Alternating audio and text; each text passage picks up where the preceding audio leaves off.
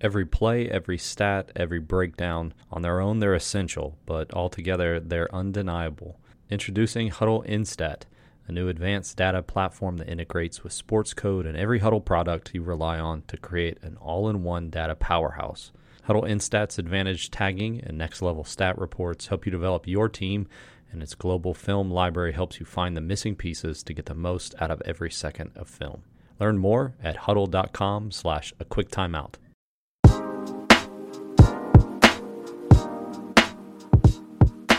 Making his monthly appearance here for the basketball season is Courtside Consulting's Mark Cascio. Coach, I've got a quick hitter to start. We're going to go just right away here. What's the best thing, either side of the ball, that you've seen this past month?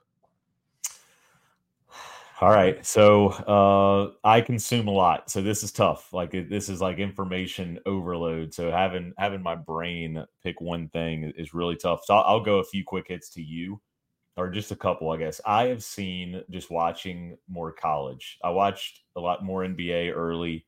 Now that college plays in conference, and I usually get into that. And I've seen a lot of college teams look a lot different today than they did at the beginning of the season. So I would say kudos to them. I've seen some change defenses. I've seen some change style of play as far as just increasing pace. Usually pace slows down. So I will say one of the best things that I've seen is a couple teams I won't name because it's kind of close to home, but play much faster, give more freedom to their players, and in turn winning more games. And so I will say kudos to them for that's what coaching is, right? Making adjustments and putting your players in the best position possible to succeed. And I don't think you can find anything better than that whenever you watch hoops.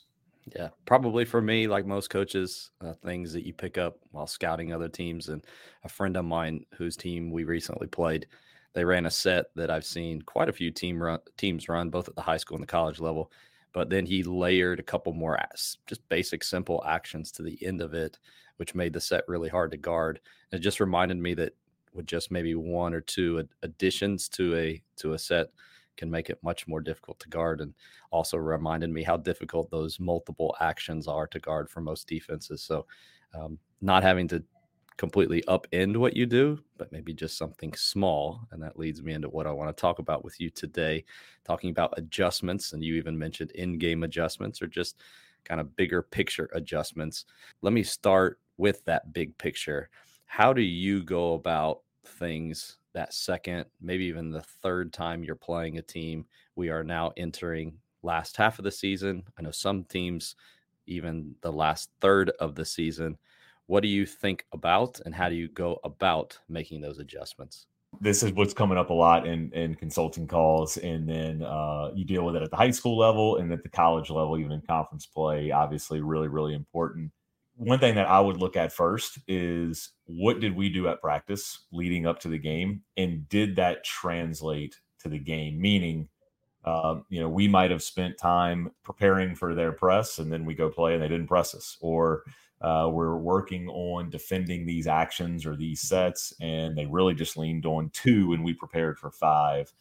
So how efficient were we? Was our scout correct? What scout misses do we have? Did we have, look at our timeout notes? So I would say in game, as coaches huddle and as the head coach goes and talks to the players, can we write down the things that we're talking about during the game? And what adjustments do we have to make from there? And then what was a scout error maybe? Like we thought this matchup was going to be fine, and then first segment we had to adjust that matchup, or right away we knew that we were preparing for drop coverage, and then they're all of a sudden they're just switching. So did we practice according to how the game was going to be played? Also, what was their game plan? Did it differ from what we saw in film or what we guessed? And then how did they adjust? What was their first adjustment? I think, and I know we're talking in-game adjustments today. I think everybody makes an adjustment, probably a second adjustment. I think the coaches that get to the third or fourth adjustment, if needed, are the ones that typically put their teams in positions to win. And then last thing I would look at is where did their shots come from?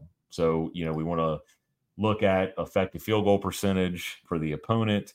And if it's good, bad, kind of somewhere in the middle, of the good shots that they got, how were those created? Was it transition? Was it off cuts and screens? Was it off drive and kick? And then that's where we're going to double down on our preparation for the second or third round of play. In regards to seeing that team second time, was it more we did poorly in these areas the first time, let's address those, or was there more to it? I think it's a little bit of both. I think there's a lot of nuance there. That's a great question because sometimes if you just didn't play to your standard, then sometimes the adjustment is just what can we do to get our team to execute better, or was it especially at the college level, we would play Thursday, Saturday, and sometimes that travel and that second game on Saturday is like you just don't have the juice. So coming back home, is that just the built-in advantage that we need? And then some of the adjustment also could be take out the X's and O's. It's just do we need to adjust our prep, our routine, our approach in the days leading up to the game? That might be what you need. Was on a consulting call with a coach in Montana. They just beat a rival a couple weeks ago. They're playing them in the second round. And our consulting call yesterday was on this exact topic. He was saying, what adjustments do I have to make? I feel like if we don't adjust, I'm not doing my job. And I kind of led him the other way and saying, look, you just beat a really, really good team pretty handedly. They're the ones really searching for solutions. We've already identified 3 to 4 areas that your team can improve a little bit on. And by cutting deep into those and actually improving your team, you are preparing your team for the next game. So we came up with a couple of adjustments that we need to make, but they're very minor tweaks. And we're hoping the other team is going through a whole plethora of adjustments and changing the way they play. What kind of cleanup are you looking at? Like, what things are you typically addressing? So in this particular case, it was ball screen coverage. Just a couple things, we had to get a little bit better at tagging the roll in one coverage. And then when we changed to a switch, we had to get better at getting underneath. So if I'm the on-ball defender, I got to get underneath that roller just because we were indecisive there and we got beat on a couple rolls. And a couple other times you just got us out of rebounding position. So just really minor things like that. And what I love about that is you're focusing on your ball screen defense rather than all these things that your opponent does. It's like, where's the ball screen going to occur? What is our coverage? And then where are the margins that we need to clean up there? And then offensively, we did a nice job of attacking them in transition. So a couple minor adjustments. So how can we get a few more transition possessions or extend our transition by 2 to 3 seconds by just riding the wave and using our momentum to get downhill early? Two more that we've addressed is setting screens, actually hitting somebody, waiting, timing of a screen, right? Okay. And then also things like pivoting or even slowing down enough so that you get that, what do you see, make the right decision, and then use the right skill. Because I found that the later on you go in the season, the more it just becomes, I already know this. And there's almost kind of a mindlessness that results in that lack of sharpness. I love that because it's the skill acquisition versus skill application. At this point in the year, it's more skill, like applying the skill, right? So just getting your players to slow down is going to allow them to make plays, right? Make the right decision out of the the technical skills they already have. So that's really, really good, especially late in the year. One more thing that I'm sure coach wishes I go back to, so I'll go ahead and do it for him. You mentioned the timeout notes, and I've seen you talk about this in other places. Can you talk about what that looks like, how you use those in the games, and then what you do with those after the games are over? I'll start with how we used them after the game was over. I would just file them away. When I was the head coach, I had them in a post-game report where we would have our effective field goal percentage, opponent's effective field, all those things broken down. And then I would just have a little timeout notes like first break, what did we talk about? Second break, what did we talk about? Then you could go back and look when planning practice for that second or third game. say, look, we were talking about, our ball screen coverage throughout the whole first half. Was that something we cleaned up at half? Or was that something that we need to change for the next round? And I think it's as simple as getting a coach on your staff to be in charge of it. Even if you have a manager, somebody that sits right behind the bench, our head coach what's the head coach saying, turning around and saying to the assistants, and then what is actually communicated between the coaches, and then what did we actually relay to the players. So you could get really technical with it, or just, hey, you're the manager, you're a young assistant, or even top assistant. Just what am I saying throughout the game that I might need to know? Because, man, the season all becomes a blur, and if you rely on remembering all of those things, it becomes a crapshoot. A Quick Timeout podcast is presented by Dr. Dish Basketball. Dr. Dish machines are the most advanced shooting machines on the market. If you haven't already, join top programs like the Miami Heat, the Philadelphia 76ers, the Duke Blue Devils, and countless others, and upgrade to Dr. Dish Basketball. And now, save an extra $300 on select models when you mention Quick Timeout Podcast. To find out more, visit drdishbasketball.com. A big thanks to 323 Sports for supporting the show. The guys with 323 Sports are a team dealer providing uniforms, gear, equipment, and more to schools and colleges across the country. I've used them on multiple occasions, and their customer service and low prices are second to none. To find out more, visit 323sports.com, where you can reach out directly to a rep at sales@323sports.com. They'll be sure to do it right for your sports program. All right, let's talk some X's and O's. Start with the X's. Defensive adjustments, things that you've done, things that you've seen that you think would be good for coaches to hear about. I think first, it's probably especially defense, because usually coaches have like their bread and butter, their primary defense. And I think having a system that backwards and forwards, that you have you can install this system from the ground up, you're experienced with it, is vital, right? So just basically having an identity on both sides of the ball. But just talking defense now is like, we have a defensive system that we believe in, that is sound, and we can adjust from that system rather than trying to draw straws or put Band-Aids on things. And when you know something and you run it as your base defense over the course of the season, you've made so many minor adjustments that at this point in the season, it's like, okay, well, we'll just defend this like we did 3 weeks ago, right? Or this adjustment was really good earlier in the season. At this point, you've seen everything. You've seen all the screening that you're going to have to cover. You've seen all the types of players, like you're really good shooters, or you're really good drivers, or you're dudes that or girls that you just can't stop because they can do everything.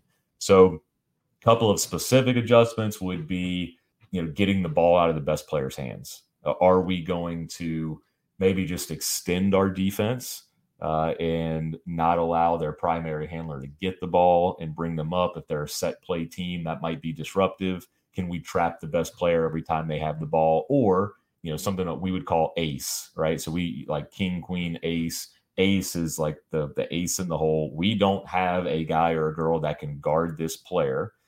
So every time they touch the ball, we're just going to be at elbows and blocks. And we want them to see 5 people in front of them, to where when they give the ball up, if we can just, take, 5, 6, 7 field goal attempts away from them, that's the best way to keep those players from scoring.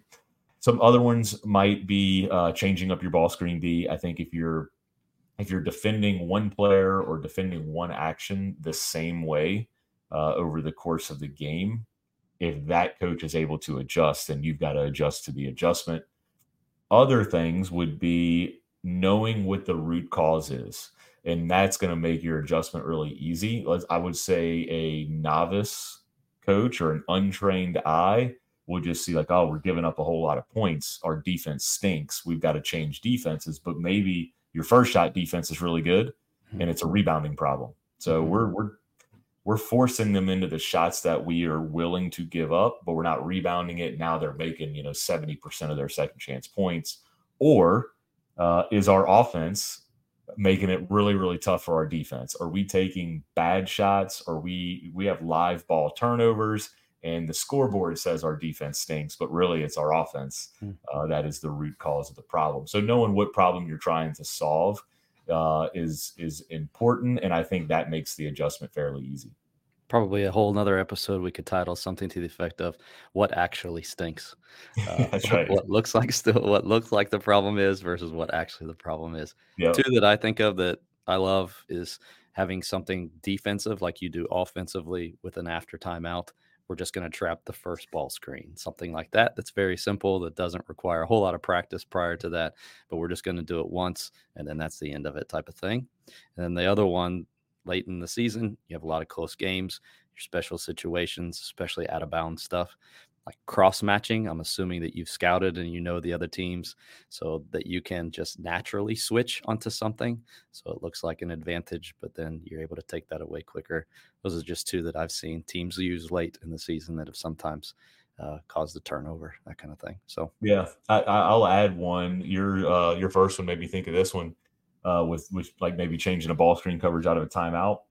If the other team is getting the shots that they want or the shots that we don't want them to take, change defenses, right? Like if your defense is not being disruptive and there, I would be a bigger proponent of this if I was coaching today of let's go to our secondary defense, even if it's not great, even if we don't have a strong belief in it, until they score. mhm. It might take, I think, especially at the high school level, because you're dealing with more inexperienced players. It might take them a possession to figure out, defense. Now they're in a zone. Second possession, they're not 100% comfortable versus the zone. And then third possession, they settle in, they get a great shot, whether they make it or miss it. That might be your cue. Okay, let's go back and just keep them off balance. Sometimes we would, especially if we weren't rebounding out of man. So let's go back to like first shot defense is good, but our rebounding stinks. Well, a lot of people won't go to zone because, well, they think rebounding is going to be harder. But it's like if we're not rebounding in man, why don't we just make their shots more difficult? Maybe they shoot shots that are easier to rebound because they're not getting, open threes or open twos at the rim. So those would be other defensive adjustments that you could make in game. That might be super simple. Let's just stay in our secondary defense till they score. I like that. When it's only one or two possessions that you need, I'm all about stealing the one or two possessions and changing defenses usually is great. Yeah. Okay, let's go to the other side of the ball now. Offensive adjustments that you've seen that you like. I would first say, are we playing our way? Like, is this our identity? Does this feel the way that it should feel, right? Is our pace right? Is our rhythm right offensively? Are we in sync? If not, it might be just a timeout and give them some training wheels, give them something to keep them in their lane, especially at this point in the season. Like we're talking playing the team for a second or third time, maybe. Every game is bigger and bigger. And, we're going to get into we are, breaking a tie for first place in conference, or the winner of this game is in the driver's seat for district. Your players might be really, really amped up and try to do too much early. So maybe we just hone in on a specific action or give them some calls, like, oof, they are out of whack here. Let's just give them something to take, some of the gray area out of the game. And then are we playing hard enough? Do we have the right players on the floor? What are they looking at the defense, right? Like if what are they taking away? Is it abundantly clear? Like we ran drive in space, right? So we were going to put pressure on the rim by creating space and trying to drive into the paint and make good decisions from there. Well, we would face teams that would not necessarily figure that out, but maybe their adjustment was, okay, we're really having trouble protecting the paint. Let's just pack it in. Okay. And if that was the case, then we're going to lean on more screening game. If we were facing a team that was more extended, then we could go more of our drive and space game. And then just flipping to the other side of the ball, just being aware of, all right, well, they're spreading us out and just driving to the paint. Well, we're going to get in the gaps or we're going to play zone. So I think it's just that cat and mouse game of offensively what is working. And then I think some of the best offensive coaches, sometimes the adjustment is just figuring out what is working and not deviating from that. I was breaking down film for a consulting client this weekend, and they were dominating the game early with pace and conceptual offense. So it was like 12 to 3, 16 to 3, something like that. And then we come down and we run like a continuity offense. And just like, well, I think you just got bored there. Like I think you were just over coaching when we could have just, stayed the course and not adjusted. But I think the best coaches figure out what's working and just keep going back to it, keep punishing them, and not be distracted or get away from it to feel like you got to throw some more things at them. As a concept-based coach, if you did this, but one of the things that I found, your team ends up finding something that they like to do, and they do it over and over. And to combat that, I've actually made an action or a concept, a call that I will be able to just very quickly from the sideline, like a fan, to make sure that they do that or incorporate that. So your concept, it doesn't become a set play, but it becomes something that it is called so that they do it. Have you ever done something like that? Yes, for sure. And I think that goes to having a specific language. And even what we said on the defensive side of the ball, right? Is like having a system that you know and believe in, having an offensive system that you can build from the ground up. You have really tight terminology to where every action can be a call, or it can happen organically. A question I get a lot is like, do you call that or do your players just do it? And the answer is yes. If I want to see it, I call it, but sometimes they just do it too because it's an option, or it's on our menu of actions for them. And that would go into also like game planning stuff is this team does X defensively. So we're going to lean on Y and Z out of our menu of actions, and A and B are not going to be as important, right? Mhm. So these two actions are going to be there for us. And if we're not getting to them, then we're going to call it. And maybe that's our simple adjustment. Also, I would see, like let's get to a ball screen early. Let's see what their ball screen coverage is, Yep. to see if our scout was correct. And then what's the adjustment from there? Like if they're switching the ball screen, do we go send their worst defender into the switch in the ball screen? Or do we look to punish them with a like touch and go or a run roll or screen below, stay below, and look to hit them with the secondary player?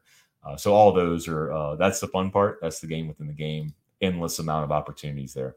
Yeah, we had both those things happen just this past weekend. Wanted to see what their ball screen coverage was, saw that it was a certain way, did something specific to punish them until they changed it.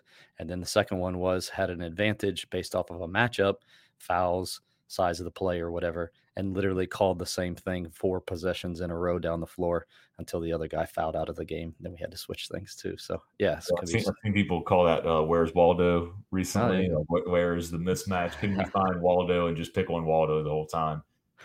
Was at my daughter's volleyball tournament this weekend, and it was very clear that both coaches were trying to find the weak link, and then they just serve right at that same player over and over and over. We could probably do a better job of that as a basketball coach. It sounds like y'all are doing a really good job of that. Yeah, for sure, for sure. Okay, is there anything non X's and O's that you would encourage coaches to think about here in the stretch run of the season? Non X's and O's, I would say give your teams a break. Mental break is sometimes more important than a physical break at this point in the year. I would actually encourage, especially at the high school level, you could probably do away with your weekend practices if you're practicing on Saturday mornings, or Sundays afternoons, if you're allowed to do that, and possibly consider practicing on that Tuesday game day. If you're playing Tuesday, Friday, we would not practice Saturday or Sunday. We'd practice Monday, and then we'd bring them in right after school on Tuesday and get like a 45-minute practice in. I found we got more out of that than bringing them in for an hour and a half on the weekend, where mentally they got to set their alarm, or it's always in the back of their mind that they got to get to practice. And it's just a whole nother day of literally going to work. So give them some time off. You can always benefit from the mental break, having a more rested team, a more fresh team mentally and physically. And then if you want to do something on game day, that was really helpful for us. I would also say this might not be away from X's and O's, but like self-scouting and looking at your 4 factors and how you can squeeze some margins, whether that's a team concept or on a personnel, like an individual level. And then some other things, just non-X and O's, whether it has to do with this point in the season or just in general, I would utilize my staff a lot better. Lean on your staff more, give them more ownership. And then in practice, shorten your practices, be really efficient, take out all the fluff that you're doing. I would get my players warmed up. I would prime them with skill where we're making decisions with guided defense and then play live. We would do something change period where we would play 5-on-5 for an extended amount of time, but just change it up on them. Hey, let's play against a 2-3 zone. Let's inbound from the side. Let's do some play call review. Let's inbound from the baseline. Let's start with some transition and just change it up to where we can hit on a lot of different things in a short amount of time. And it gives us, as coaches, like a good sense of what our players are comfortable with for the game plan going forward. I think there's a lot of benefit in both shortening the practice length, but then increasing the amount of time that you're spending on shooting. And I know that's not like a mindless thing as shooting, but I do think that it's a little bit less taxing than execution and diving deeper into X's and O's. And for us, the benefit has increased exponentially towards the end of the year. And to your point about the practicing on game day, we would actually do something similar to that, but it was a lot of shooting practice. And I noticed that the percentages increased for our team during the game that night when we spent more time shooting in those shoot arounds or practices or whatever you called them. Yeah, and sometimes we would compete in ours, and then other times it would be what we'd call a run through. Like, let's just go through 2 to 3 things and then getting a lot of shots up. And then I would echo exactly what you said. I tell coaches all the time at this point in the year, if we're not doing some kind of decision making with guided D, like I said, playing 5-on-5, we're shooting, and that's it. We would even like later in the year, maybe, and it's getting pretty late in the year, we would compete for 32 minutes at the high school level because that was the length of the game. And then we'd shoot for 32 minutes where it was just super efficient. We were in and out. And our players at the end of practice were like, that's it. And I thought that was a really good sign because it's like, hey, we still want to be here. Are you sure? Like, we're done, rather than, you're grinding them and going over every set play. And in their head, they're just like, gosh, I'm ready to get out of here. So I think doing almost too little prep is much more beneficial than over preparing at this point. Last major thing here, but are there any cautions or warnings that you would give to coaches regarding this topic? One thing that's come up a lot with coaches and in my conversations with them lately is I'm getting a lot of this really worked against this team. Should we install it? And my answer is, as a consultant, I kind of just tell them what I see. Or if I need to be more of a coach and help them guide them to the conclusion, it almost always ends up being like, yeah, like we should probably just focus on us because, yeah, that worked for that team because that is what they do, right? Like they are a 2-2-1 pressing team and they have been since October. You doing it on Wednesday, Thursday probably isn't going to, serve you well on Friday. So I would say, stick to who you are, know what your strengths are, double down on your strengths. And like you said, with some like ATO stuff is just, can we add something to what we currently do rather than add something that's completely new to our players. Maybe we haven't coached it before. So that would be the one thing I would say. And then again, to echo, just not practice too long. Don't feel the need to be in there. Make it feel like you're doing your job. And same thing with the scouting report. I wouldn't give my players a lot to make them know that I'm preparing or to make me feel better about our prep. Just give your players the absolute necessities. If they're fresh, if they're motivated. I will say this too, man, this has come up a lot. Double down on culture at this time of the year. This is when some seniors are really, really excited about their stretch run. Some seniors that aren't satisfied in their roles are thinking about the spring sport they're going to play, or they're thinking about the transfer portal and where they're going to go, or they're thinking about next year and what their role is going to be. And you want to have your team really, really present and motivated. And the way you do that is by concentrating on your culture. So good culture, good vibes, fresh legs, fresh minds, and then doubling down on your strengths. I think those are the teams that continue to get better into February and March. I'll mention this one just because it was a conversation that I had somebody within even a D1 program. But just be mindful of that outcome bias. He was saying we would win, and for the next practice or two, they'd be short. We just get some shooting in, would be more just relaxed. And then when we lost, it was like the end of the world. We'd have a 3-hour practice the next day, conditioning, and that inconsistency really wore on the players. And it ended up we're multiplying the problem, and it was more harmful than it was helpful. All right. Before I let you go, anything new regarding courtside consulting and anything that you have going on right now? Yeah, very new, man. I don't know if you saw, wearing some SAVI gear. I have partnered with Tyler Costin and become a member of SAVI. So we were basically doing a lot of the same thing independently. I had a ton of respect for each other, had met and most recently saw each other at the Bob Jones University Clinic that you run and do a great job running. And we connected again there. And ever since, have just stayed in touch. Started talking weekly and realized how aligned we were in our philosophy and our mission and helping modernizing the way the game we feel should be coached and played and serving coaches. And the more I talked to Tyler, the more it became obvious to me that we could have a greater impact together than we could independently. So we're offering 3 things. 1, a community membership. 2, the Grow membership, which is probably the best value for coaches. Is you get all of my resources and material, you get all of Tyler's resources and material, and access to both of us for the same price as if you'd pay to be a member of either one. And then the highest level of membership is what we're calling courtside consulting, where either Tyler and I, one or both of us, consult directly with your program and help you walk through your season and serve you. And this move, I want to reiterate, is for coaches. I've been telling a lot of coaches, we hope it's good for us, but we know it's going to be great for the coaches that we serve.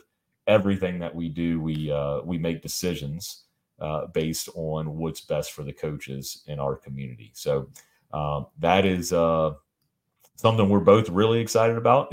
Was just announced formally, and we are going to continue to impact the game on together and hope to grow this thing. So if we can help you in any way, reach out to Tyler or I.